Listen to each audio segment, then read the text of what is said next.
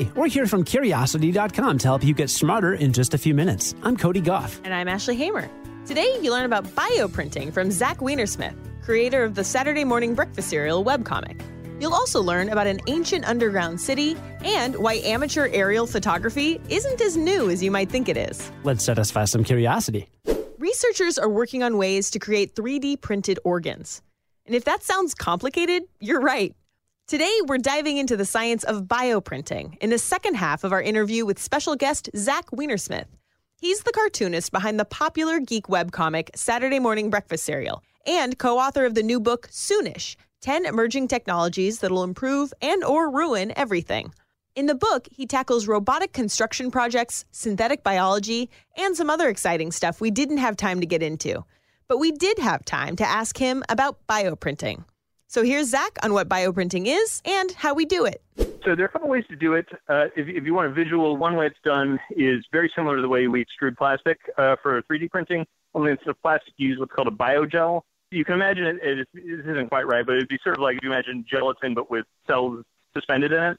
And the idea is you can make all sorts of cool structures this way. There's a slightly different method used by a guy named Jordan Miller that's really cool. And what they do is they essentially they do what's called sugar sintering. Sintering, for people who don't know, is just like use heat to make something melt into a solid. It's usually done on metal, but you can also do it on sugar. And the reason you do that for bioprinting is you can sinter the shape of a vein, right? A complex shape like that, an organic-looking complicated shape. And then you can spray vein cells around it, the cell mixture, and then they will actually form into veins you can use.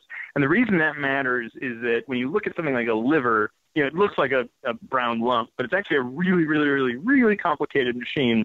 And one way in which it's complex is that the vasculature inside it is like more complicated than any highway system in the world, and it's also in 3 dimensions. So if you want to have any hope of duplicating a liver, you've got to duplicate the vascular system, or the thing will, the liver will die. So that's one way to do bioprinting. There are lots of different ways, but the basic idea is you can make these biological structures like hearts, kidneys, corneas, flesh, and, save a lot of lives. If you print using your printer in the office, you got to have an ink cartridge. What are the ink cartridges for bioprinting? That's a very good question. So, again, you look at a liver and it looks like it's a lump, and you might be like, what's made of liver cells? That's true. There's a variety of types of liver cells, and part of how they become the type they need to be is sort of complicated. Like they receive a treatment in the body that tells them how to develop, right? As you know, of course, all your cells have the same DNA, but you somehow have this diversity of cells. So it's like if you want an ideal machine that can print a liver, it has to not just be able to deposit the liver cells in the right place, but then they have to this is one way it might work. Perhaps they have to receive some treatment as it comes out. So, most 3D printers have just one color of filament. You have to imagine you have to have a whole lot of options for cells and then treatments that happen to the cells if you want to be able to make a 3D printed organ. But, of course, the cool thing is you only have to solve that problem once, and then we've got it. So hopefully someday. The problem, as you might imagine, is, of course, in your body, livers are not 3D printed, but they sort of develop slowly as they self-assemble. And so if you're 3D printing, you have to have this biogel that suspends the cells, but that's made of stuff that you don't need later. So it has to kind of find its way out of the liver and leave the cells in the right place. So you can see quickly there's a very complicated problem. Again, Zach Weinersmith is the man behind the popular geeky webcomic Saturday Morning Breakfast Cereal. And you can dig into bioprinting and more in his new book, Soonish, 10 Emerging Technologies That'll Improve and or Ruin Everything. As always, you can find links to more from Zach in today's show notes. Imagine an underground city 18 stories deep with enough room to house 20,000 people.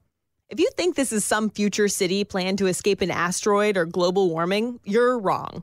In fact, we're digging into some history for this story. Picture this. It's 1963 and you're on a construction crew renovating a home. You bring your sledgehammer down on a soft stone wall and it all crumbles away, revealing a large, snaking passageway so long that you can't see where it ends. This is the true story of how the Undercity at Derinkuyu was discovered. Or rediscovered, technically.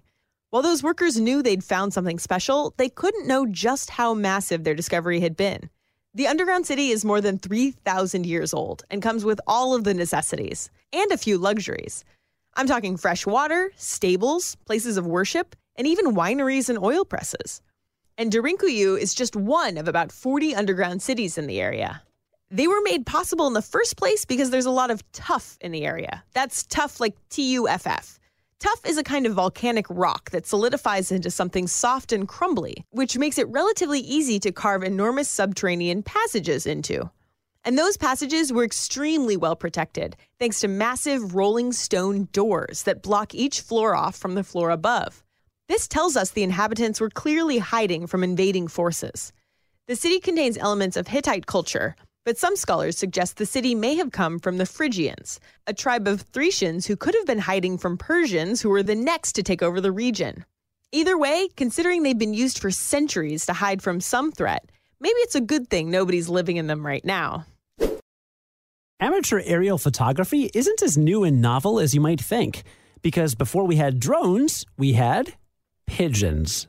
Yes, I'm talking about pigeon cameras. And believe it or not, the pictures you got from pigeon cameras are pretty similar to the pictures you get from drones these days.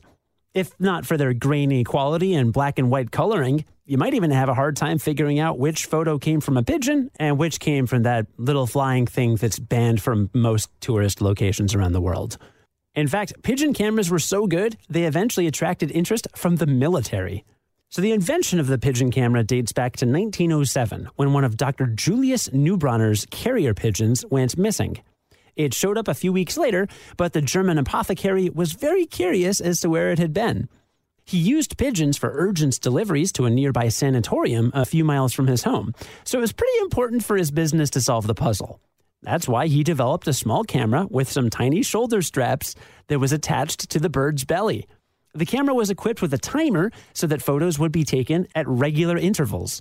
When Neubronner presented his photographs to the public, people were amazed by images that were different from the balloon photography they were used to. There was something wild and spontaneous about their appearance that made them remarkably popular, much like drone photography and GoPro footage today. Neubronner's pigeon camera history doesn't merely end with pretty pictures, though. During World War I, Neubronner's camera-equipped pigeons were used for reconnaissance by the German War Department. This tactic didn't last very long, since pigeon photography was no match for the rapid improvements in airplane surveillance. But legend has it the CIA developed its own pigeon camera after World War II. Today, the Spy Museum in Washington, D.C. has a whole room dedicated to these high-flying spies. So the next time you admire aerial drone footage or selfies from a skydive, remember, pigeons did it first. Before we recap what we learned today, here's a sneak peek at what you can catch this weekend on Curiosity.com. This weekend, you'll learn about how researchers may have found the missing evidence that explains the origins of life, an island within a lake on a volcano within a lake on an island, why the deadliest animal in the United States might surprise you, and more. Okay, so now let's recap what we learned today. Today we learned that bioprinting is super intricate and involves a lot more than just printing a big blob of mass. And that ancient civilizations built ancient underground cities to hide from invaders. And that amateur aerial photography was pioneered by a German apothecary, with a little help from pigeons. I love the pictures of his pigeon cameras. They're like little backpacks that the pigeons are wearing, except they're like front-facing backpacks. It's cute. I want a pigeon camera. Join us again Sunday to learn something new in just a few minutes. In the meantime, have a great weekend. I'm Cody Goff. And I'm Ashley Hamer. Stay curious.